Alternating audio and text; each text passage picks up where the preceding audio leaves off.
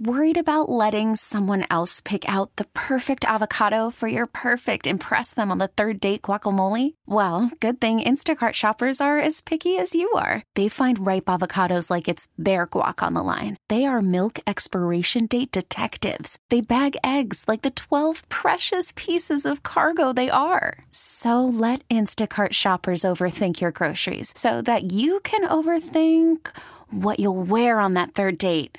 Download the Instacart app to get free delivery on your first 3 orders while supplies last. Minimum $10 per order. Additional terms apply. This episode is brought to you by Progressive Insurance. Whether you love true crime or comedy, celebrity interviews or news, you call the shots on what's in your podcast queue. And guess what?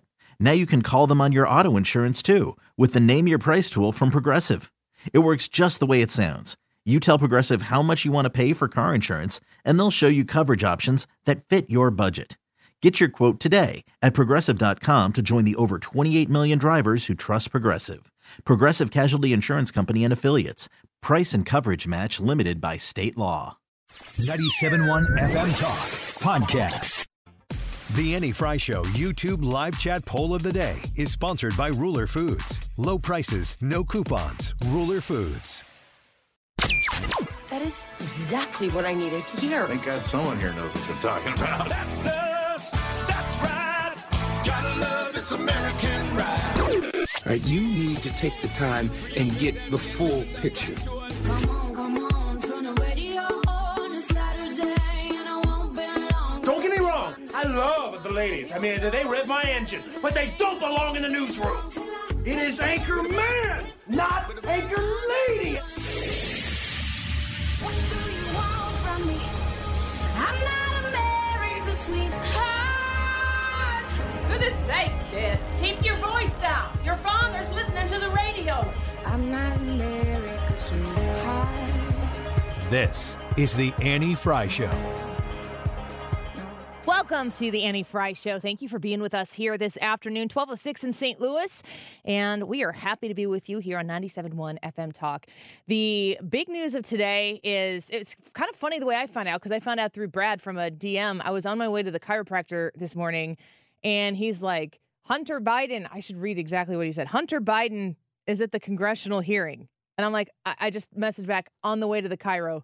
And he's like, he's not under oath. He's just there. And I thought, it took me until I got into the chiropractor's office to be like, wait a second, what does that even mean? Because I wasn't watching any of it.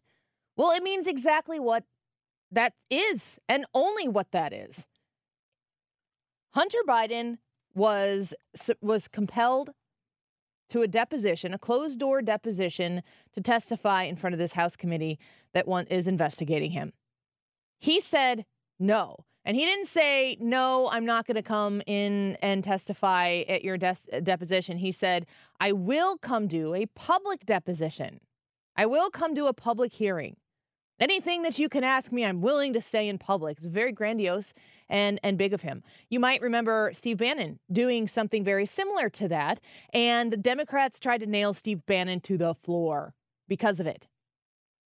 Well, when Hunter Biden decided not to show up for that deposition, what did he do? He went to the other side of the Capitol building, held a press conference, blew off the House representatives, the people who represent you, which really means he blew you off because we sent those people there. And he said, no, I'm not playing your game, which it's not a game. It's just, if you're compelled, you have to go. And he chose not to do it. So today, they are holding a hearing to hold him in contempt. Once again, Hunter Biden shows up. Hunter Biden shows up in the hearing room and sits in the front row with his lawyers. Now, I haven't seen it yet specifically. Were you like doing producer things and this unfolds? Yeah, I was doing producer things and this unfolds. So I didn't see him actually walk in, but I looked up and was like, the Chiron on Fox is like, Hunter Biden surprises or drops in or something like that to House hearing. That's where you have good eyes, but you still squint in the TV. Yeah, like what's going on here? What does this mean? And then coffee. like Comer was talking, and then it cuts, and Hunter Biden is sitting there with his entourage with this smug look on his face. So I mean, I have to say, baller move. if I don't know how this ends. Nobody knows how this ends. But I when I heard that and was listening to some of the coverage after I got done at the chiropractor, I was like, wow, this guy has a set. I mean, it really blows my mind. Harris Faulkner said on Outnumbered, she said that she's getting text messages from people who were there in the hearing area and in the Capitol building where all this was taking place, and said there was an enormous amount of cameras present. Yes. Hunter Biden is creating a documentary about himself. Bill Hemmer floated this idea that he was there to create a stunt for his documentary. Let me pose this to you. And I haven't been satiated with all of this coverage this morning. So if I'm saying something that somebody has already said, I'm not swiping it from them, but I will, unlike Claudine Gay, credit that person when I'm corrected, and very quickly. Does it not lend to the idea that Joe Biden has nothing to do with what Hunter Biden is doing on any given day, when Hunter Biden shows up and does something that just seems to be absolutely the dumbest thing that he could possibly do? And you go, why would you do this? This is stupid. If Hunter Biden were taking the advice of the man who we entrust the presidency of the United States, you would think that the president would go, don't do that. Don't do that. Why would you do that? That would be ridiculous.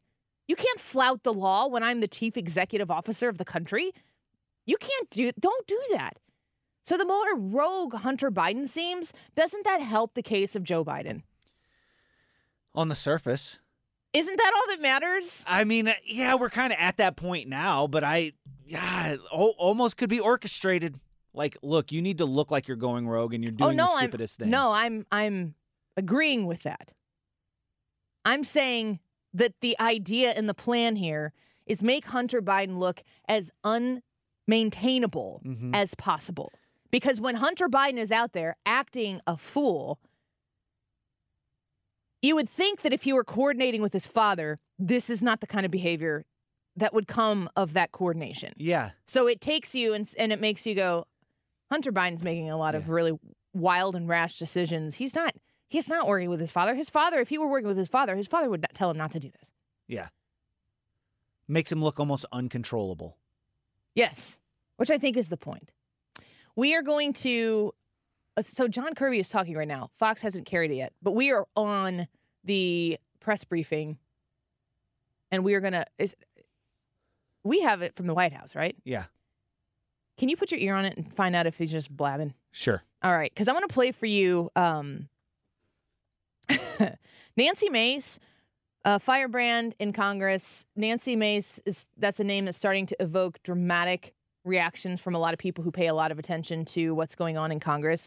Well, she's a Spitfire, and this is what she said to Hunter while he was sitting there. It does not matter who you are, where you come from, or who your father is, or your last name. Yes, I'm looking at you, Hunter Biden, as I'm speaking to you. You are not above the law at all. The facts in this case are crystal clear. This committee used and issued a lawful subpoena to Hunter Biden, a critical witness in this committee's investigation into Biden family corruption. Hunter Biden and his lawyers did not claim privilege of any kind because clearly he has none. They didn't contest the legitimacy of our reasons for issuing this subpoena, no reasons, because they clearly are legitimate. And yet he refused to comply. So she goes on and lays into Hunter Biden just a wee bit more. Let me be clear. This should not be a partisan issue. If Congress issues a subpoena, you show up, period. This is not a responsibility we take lightly. It brings no joy for us to do this, but the president's son broke the law and must be held accountable in the same way anybody else would.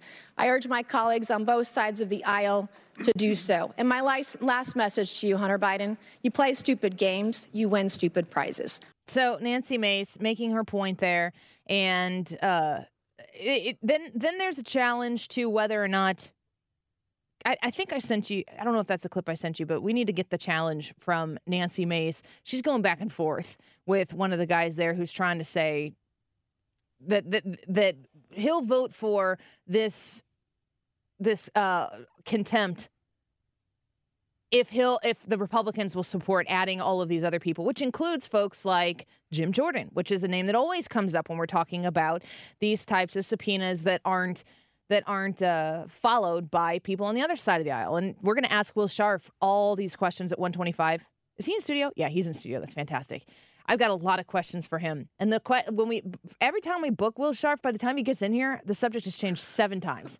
So send us your Will Scharf questions. He's a prosecutor. He knows these things. He's helped with confirmations of Supreme Court justices. I need to know everything he thinks about the Hunter Biden scenario, and we'll talk to him about that at 1:25. Do not go anywhere. When anybody is asking about why it matters that Hunter Biden has to testify behind closed doors, there is a process for these things. The process is generally followed. For some reason, Hunter Biden doesn't want to do that. The testimony that is given behind closed doors, while it's not public in the sense that it's consumable in real time for the public, they are videotaped, they are documented. All of everything that is in there, none of it is secretive in the sense that it doesn't belong to the American people. They're long, they're arduous, they're uncomfortable for everybody. That's just the process.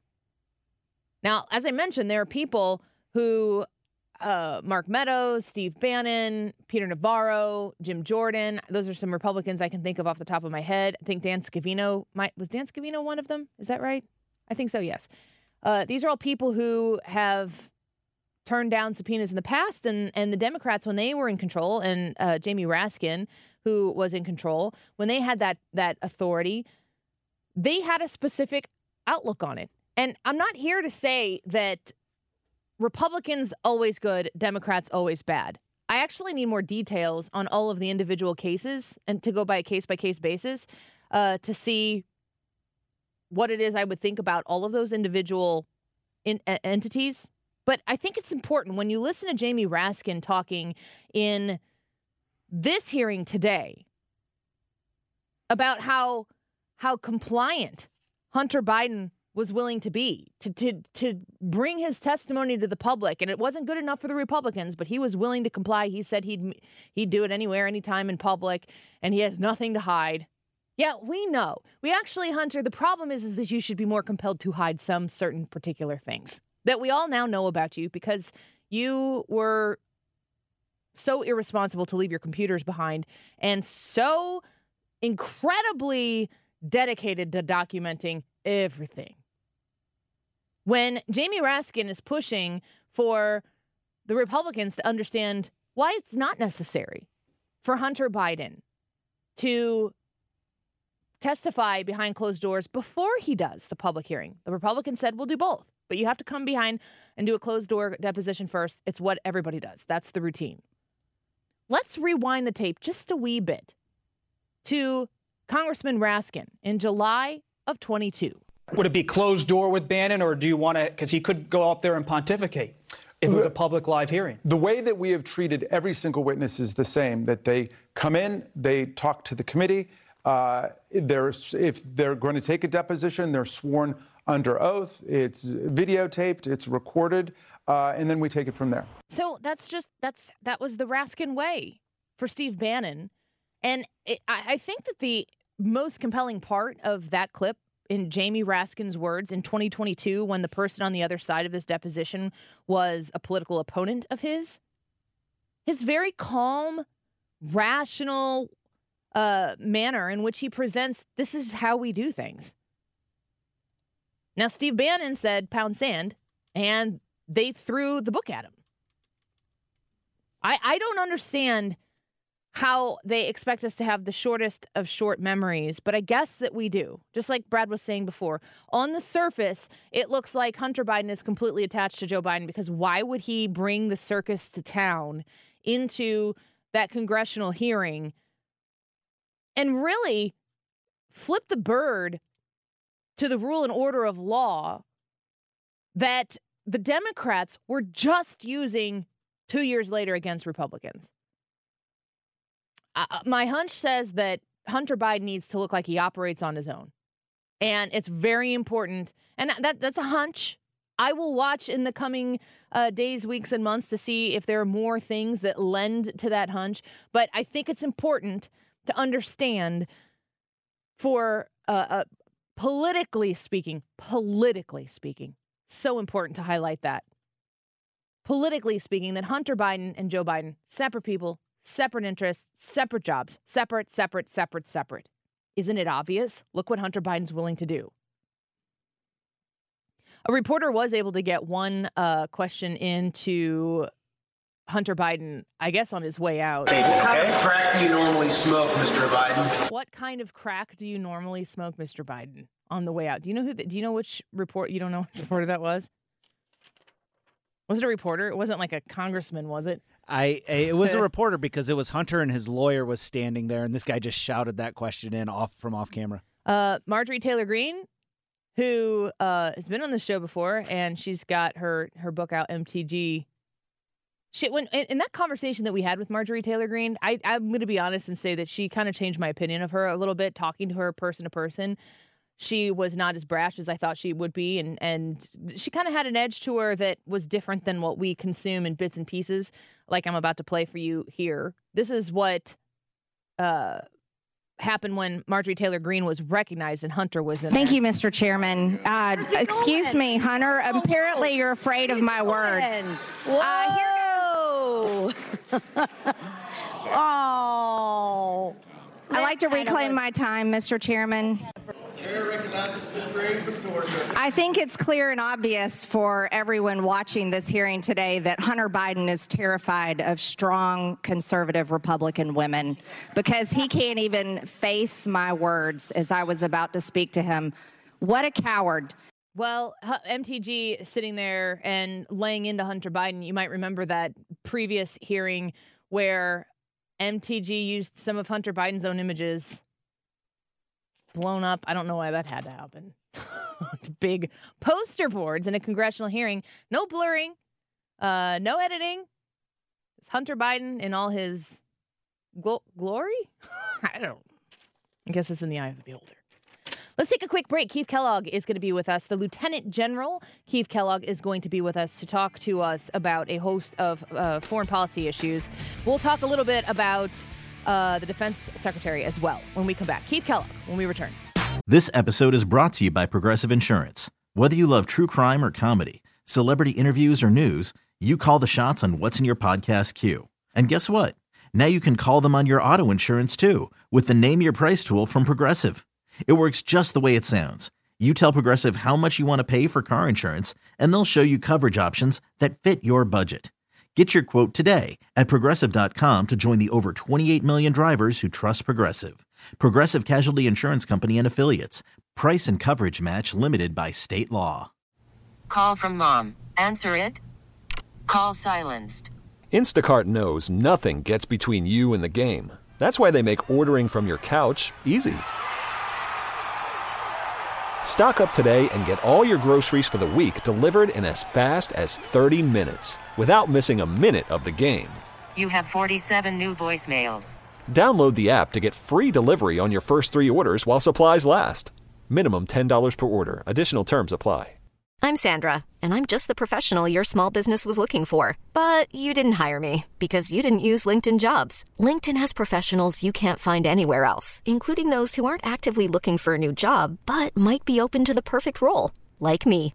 In a given month, over 70% of LinkedIn users don't visit other leading job sites. So if you're not looking on LinkedIn, you'll miss out on great candidates like Sandra. Start hiring professionals like a professional. Post your free job on linkedin.com/recommend today. Welcome back to the Annie Frey Show. We're grateful that you're here with us this afternoon. We've got a great show here planned for you. Our next guest, I'm going to get to here in just a second, is going to give us a little bit of an update on something that hasn't been talked about as much due to the Secretary of Defense's rogue hospitalization, quiet hospitalization. But the Secretary of State has come out in the last couple days, and he said this. Israel must be a partner to Palestinian leaders who are willing to lead their people in living side by side in peace with Israel and as neighbors. And Israel must stop taking steps that undercut Palestinians' ability to govern themselves effectively.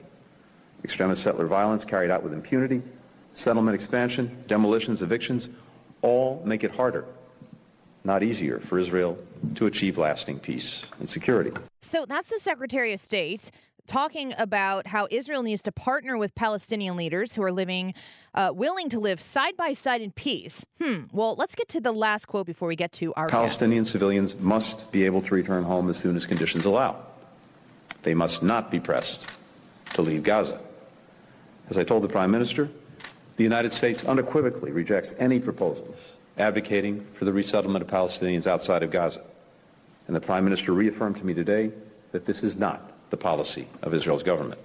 Well, let's see what retired Lieutenant General Keith Kellogg has to say about this from our Secretary of State. Welcome back to the show, General. We appreciate you being here with us today. Annie, thanks for having me. I appreciate it. Look, I listened to Tony Blinken. This is one of the frustrations that I have here in Washington, D.C., is people tell you all the problems and never give you the solution. And, I could hear him saying you need to do this needs to be done. But they don't give you an end state. Well, how are you going to do this? Who are you going to talk to? Who's the interlocutor that you've got to be able to talk to both the Palestinians and also the Israeli government? And, you talk about these issues, but you don't give me, okay, how do I get out of it? And they're not very good about it. Look, I will tell you how they get out of this is something we realized in the last administration. It's going to have to be economically how they get out of it. You've got to give people a reason to stop killing each other. And part of that is you create an economic environment that they can grow from. If you don't have that kind of environment, they're just going to keep fighting. And the Palestinians, they're the ones who created this problem with Hamas. They're the ones who went into Israel. There was no forces inside Gaza when this happened because Ariel Sharon decades ago pulled them out. And they're the ones who started the assault. And the Israelis, understandably, came back really hard after watching that massacre on 7 October. And their job is to eradicate Hamas, and they've said that.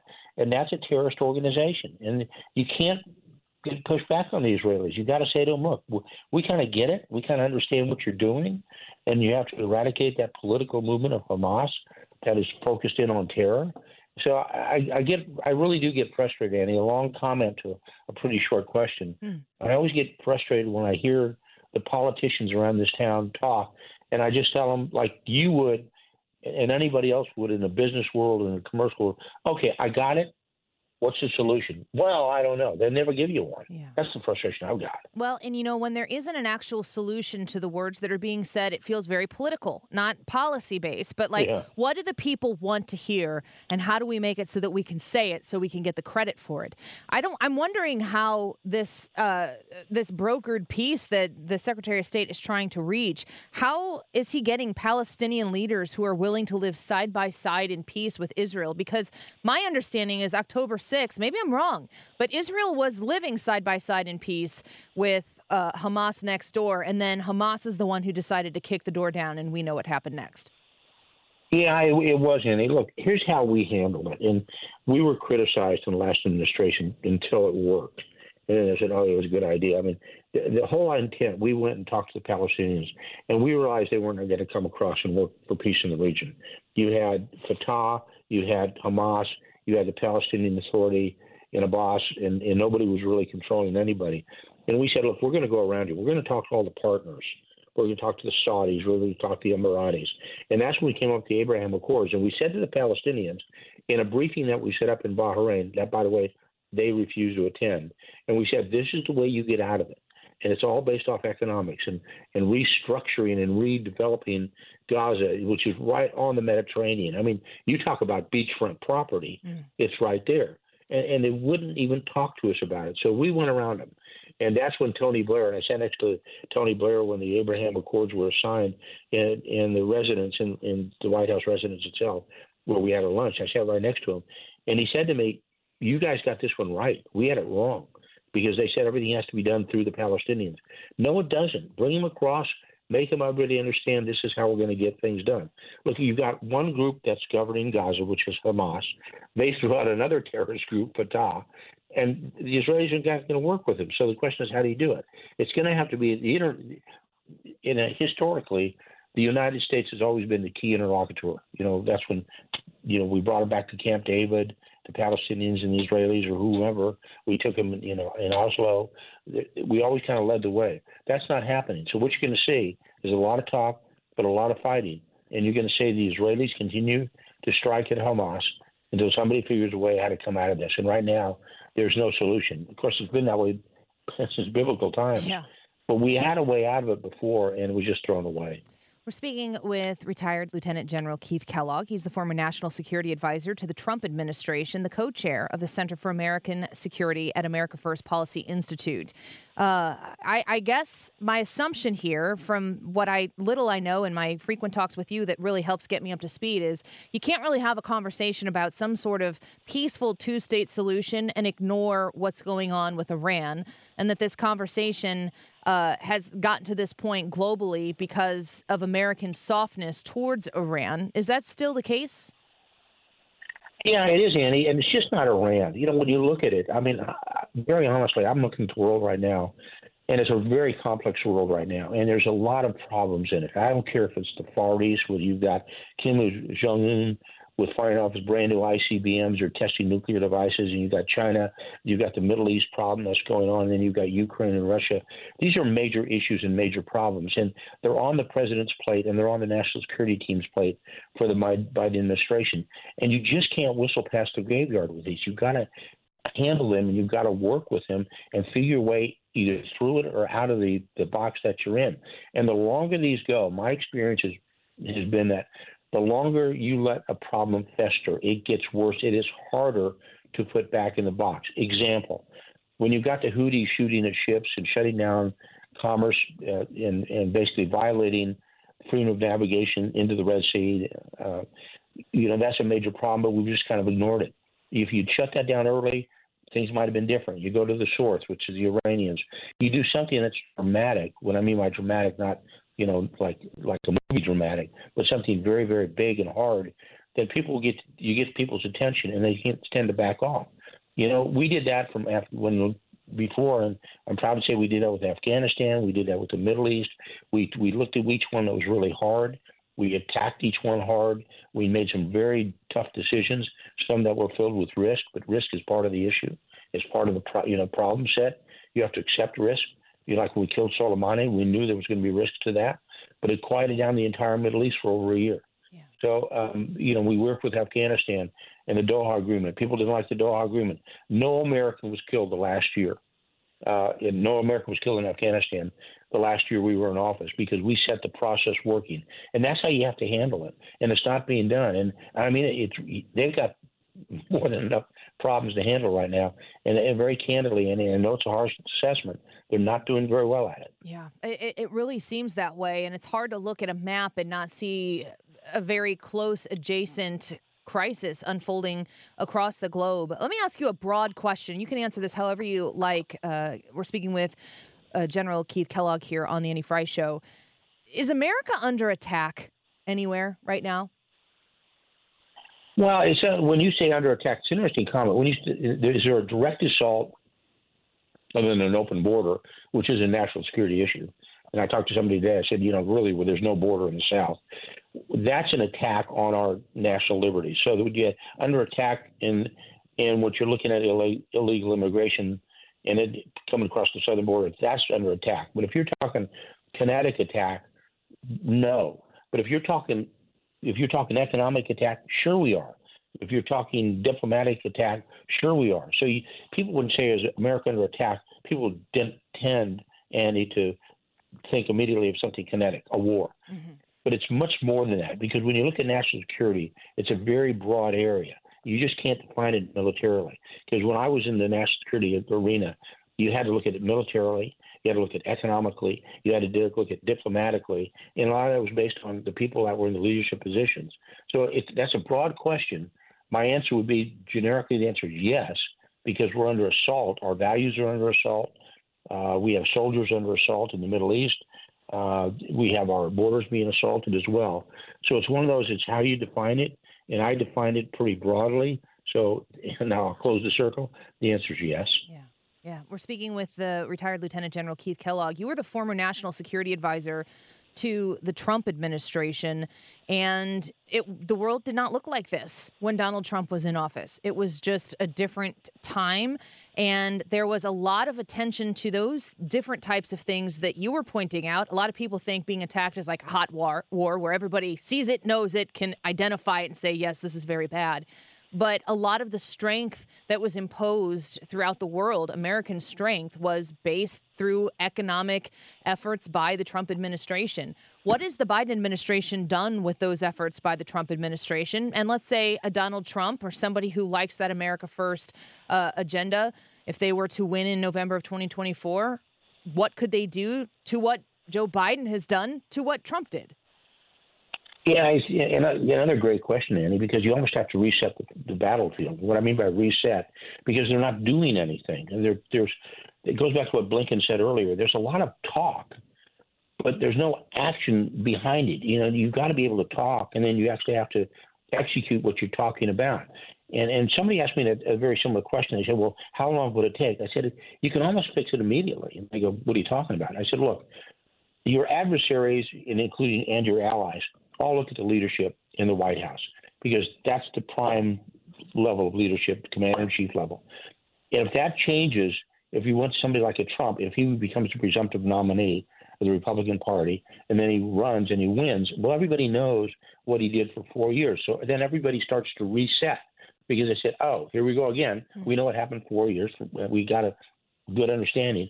And they will recalibrate what they're doing. And the same with the Biden administration. They kind of know what they've got.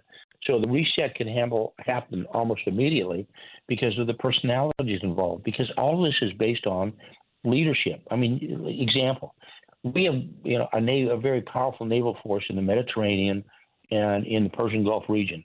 Well, it can be as powerful as you want it to be. But if you haven't got the will to execute or the will to go through and conduct some type of operation, then that powerful military force is feckless. It's not going to be used at all. Nobody's going to worry about it. And the Houthis aren't worried about it. They've said they're going to keep responding. This is an organization that most people the country they can't find on a map, and the leadership they can't figure in Wikipedia. It's one of those, who are these guys? But they're basically shutting down 12% of the world's commerce, infecting freedom of navigation in the Red Sea, and we haven't really done anything about it. They said, well, we stood up a task force called Prosperity Guardian. It hadn't done anything. And here's the problem. People are voting. It was one, that the merchants are voting with their fleets. They're just not putting them through. But both the Spanish and the Italians and the French all opted out of Prosperity Guardian, and they said, we're going to take care of our own vessels. And the French are escorting their own ships through the Red Sea. That's a lack of confidence in what we're going to do. So, put this all in a big bucket. It's just not a good world to be in right now. Well, I don't want to take up too much of your time. We're speaking with retired Lieutenant General Keith Kellogg. One last question before we go. You're talking about a lack of leadership, and I think we can see that, of course, in the foreign policy and national security concerns, as well as a lot of domestic issues. Do you have any comments about the Defense Secretary debacle over the course of the last couple weeks? Does that actually cripple our ability to do what we need to do to keep this country safe? Yeah, because it was a judgment lapse, and it's reckless and irresponsible for what he did. And I know Lloyd Austin, but look, he was one of the two national command authorities. It's civilian control of the military. The president, all the orders go through the president to the Secretary of Defense, and the Secretary of Defense to his combatant commanders. For example, let's use Central Command with Eric Kurilla, the 4-star. It would go from Biden to Austin to Kurilla. That's how it works. When he's not in there, there's nobody in between. So the chain of command is broken down. And that's actually reckless and irresponsible. And Lloyd Austin knows better. And everybody knows better. That's where people are starting to go, oh, how did that happen? Look, I'll be very honest. When I was on the national security team in the Trump administration, I had my hip replaced. I went in and told the president, Mr. President, I'm going to be out of action for a couple of days. I'm going to be go under a general, get my hip replaced, and come back and say, how are you doing? He didn't even tell the president that. And I just can't fathom that he did that. And we used to always track the Secretary of Defense, because obviously he's important because he's one of the national command authorities. He's also sixth in line to the presidency. And you look at this and you go, you can't do that. And his entire chain of command broke. And that's why I think it's really hard for me to understand because they know better. So this was a big miss by them, and it was a judgment lapse. There's a way out of it. I think if I was in the administration, if I was the White House Chief of Staff, I'd walk into Lloyd and I'd say to him, Lloyd, what you need to do is tender your resignation, knowing fully well the president will not accept it. So then you've kind of covered half of it. But you've got to say to him, I screwed this up. I'm at fault. I'm at fault in keeping basically the American people safe and ensuring the civilian control of the military. Bad miss. Well, we will look and see if your advice is taken there. We are very grateful for your time. Thank you for being with us today and weighing in on these issues that are probably the biggest issues facing us right now. Whether the average American understands what's going on, they definitely want to, and you are a great sage in helping us do so. Thanks, Annie. Thanks for having me. Of course. Bye-bye. Retired Lieutenant General Keith Kellogg. He's the former National Security Advisor to the Trump administration, the co-chair of the Center for American Security at America First Policy Institute. On Twitter, at General Kellogg, 2 L's, 2 G's. Go tell him thanks for being on the Annie Frey Show if you enjoy his commentary here. Let's take a quick break. Wiggins America back in studio. How to handle socially awkward situations by Ryan Wiggins. I'm looking forward to this. Only coming from the very, very best experts, those at Harvard. I feel like we've gone to the well of Harvard more often than not here lately. Why is that? You know what we should do? We should just not tell people it's from Harvard. Wiggins America, we come back. Wiggins! Oh! Wiggins! T-Mobile has invested billions to light up America's largest 5G network, from big cities to small towns, including right here in yours. And great coverage is just the beginning. Right now, families and small businesses can save up to 20% versus AT&T and Verizon when they switch. Visit your local T-Mobile store today.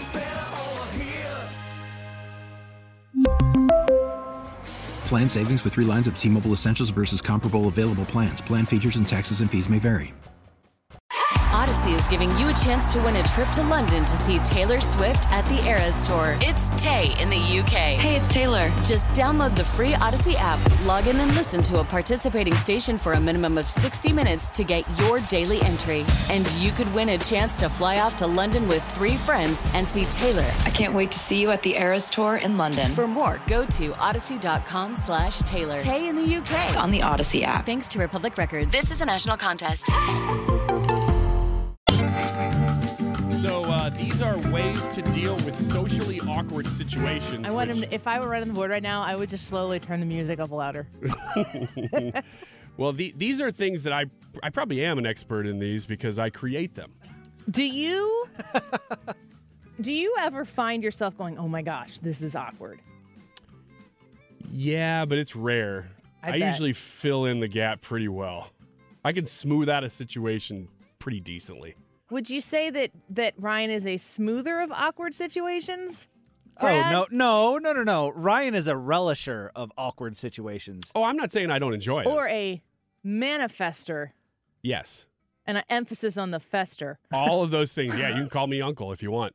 But all of those things are very, very true. But, in the midst of one that I didn't create, I know how to kind of bring it back or push it further. And either way, it's fun. I'm going to go with the latter. By the way, hi, Ethan. Oh, hi there. Leah's got a little vacation time. She worked her butt off through the Christmas break, so we've got Ethan in here. Just wanted to explain that to people. So I'm going to go through a couple situations here and let you know what this Harvard-trained etiquette expert... Harvard. Yeah. All right, Claudine. Clearly, they have a grasp on the American situation. Talk about awkward. When someone is rude to you, if you find yourself on the receiving end of a sassy remark, you can counter it with kindness and class with just one question. One simple question. Are you okay? That is an escalation. I completely agree. That is an escalation. And I'm not necessarily mad at it. When I read this, I'm like, I'm doing this article right now. Are you okay? This is a real Harvard-trained etiquette expert, Sarah Jane Ho, saying that she is the best resource on this, and that if you just ask somebody being rude if they're okay, that will solve that situation. Chris on YouTube says, or say, I'm worried about you. This article is going to be responsible for the deaths of so many boyfriends, husbands, fiancés out there. The Annie Frey Show told me to ask if you were okay. I would say not husbands. They've learned their lesson. Yeah. Boyfriends, you're right. Number 2, recovering when you can't remember someone's name. What do you do in that situation? What do you usually do, Annie? I can't say it out loud because I do it all the time. Oh, you do it in this office. I know you do. Not in the office. Yes, you do. I'm sure you do. No, that's I don't why talk you to can't people say here. it right now. There's nobody ever here. Well, that's true. What do you do? Okay, we'll go to Ethan then. What do you do when you can't remember someone's name? Do you have a go-to, or do you kind of handle it? Sup, boss? If it's a dude, it's boss. Boss? There's another. Do not say that to the woman. Yeah. Don't do it. Not going to end the way you want. Lady friend? Oh, gosh. What's up, chick? Hey there. How's it going, pal? Partner. You. Is it okay if somebody forgot your name? Let's just round the room real quick, Brad. If somebody who you've met, let's say you've met him 5 times, maybe it's business related. The business has kind of been cocktail-esque from time to time, so there's a little socialization going on. It's not just sitting across. The 5th time you see him and they can't remember your name, are you offended if they're like, oh my goodness, I'm so sorry, your name has slipped my memory? Does that offend you? No. I don't worry about that at all. I understand the nature of especially like you were saying, is business related. The people that I interact with must interact with thousands of me's across their job. What about at church? No, people at my church have forgotten my name. Do you care? But I mean, the question is, if they were like, gosh, I'm sorry, I forgot your name. What was your name again? Nope, I don't care. Ethan? Like, are we still on the fifth time Yes. part? At a church, I feel like, I guess it kind of depends. If it's a pastor or something, I guess there's one side that's kind of understanding, but there's also another side that's their job is to connect with people. So what if you would have shown up for work today and I would have forgotten your name? I would have been deeply hurt. Oh. Yes, you should. So deeply hurt. You should. George is back working for us again. I love him. Oh, yeah, me too. He's so curious. Yeah. Could call you Hamburger. Anyway. Well, I will say that if it's 5 times in, my feelings are hurt a little bit if somebody goes, I'm sorry, I don't know your name. Although that probably is the best way to handle it. This played out exactly how I expected. Oh, yeah? Brad's like, no, just ask me your name. And you're like, I'm hurt. I'm hurt. I'm a little bit hurt. Not bad.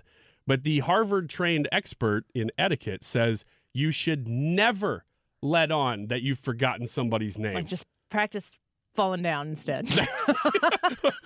Whoopso, look over at this other thing I have to do right now. You just run away from the person. Now, it says to avoid a potentially awkward situation, tell the person you'd like to keep in touch. What I like to do is say, I got a new phone recently and all my contacts were wiped out. So just lying, apparently.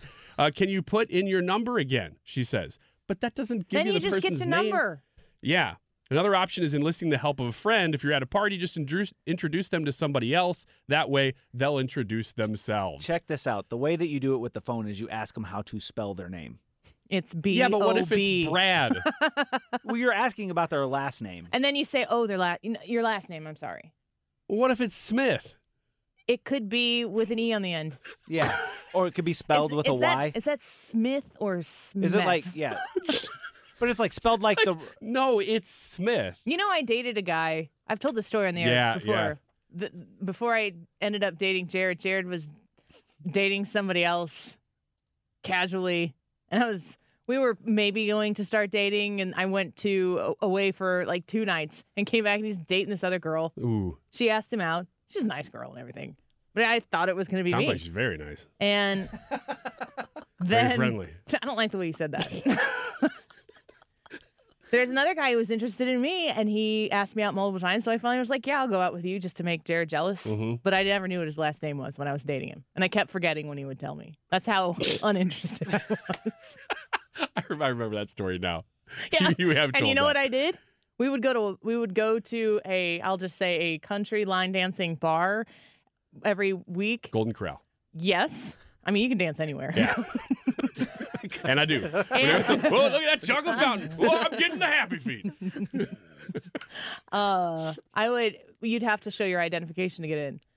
And I'd like try to playfully steal his license just so I could try to remember what his last name was. What is playfully stealing someone's license? Oh, let me have that. Let me get that license. You can't date a guy for like weeks and be like, what was your name again? I know, but how were you?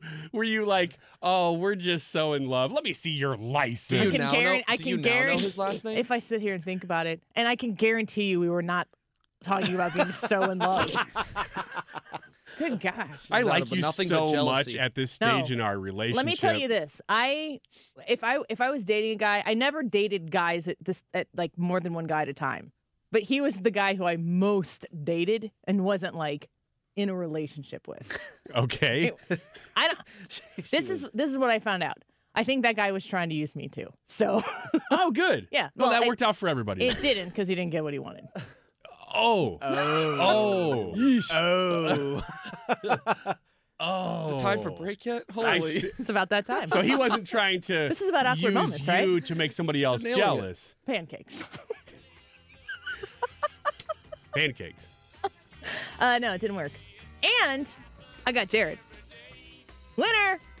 I guess you are. Winner chicken dinner. I got to tell you, there are more of these, and they're great. Well, hold on to them. I will. We'll revisit here. Okay. DeRoy Murdoch and Will Sharf in studio in the 1 o'clock hour. Get more at 971talk.com. This episode is brought to you by Progressive Insurance. Whether you love true crime or comedy, celebrity interviews or news, you call the shots on what's in your podcast queue. And guess what? Now you can call them on your auto insurance too with the Name Your Price tool from Progressive. It works just the way it sounds. You tell Progressive how much you want to pay for car insurance, and they'll show you coverage options that fit your budget. Get your quote today at Progressive.com to join the over 28 million drivers who trust Progressive. Progressive Casualty Insurance Company and Affiliates. Price and coverage match limited by state law. T-Mobile has invested billions to light up America's largest 5G network, from big cities to small towns, including right here in yours. And great coverage is just the beginning. Right now, families and small businesses can save up to 20% versus AT&T and Verizon when they switch. Visit your local T-Mobile store today.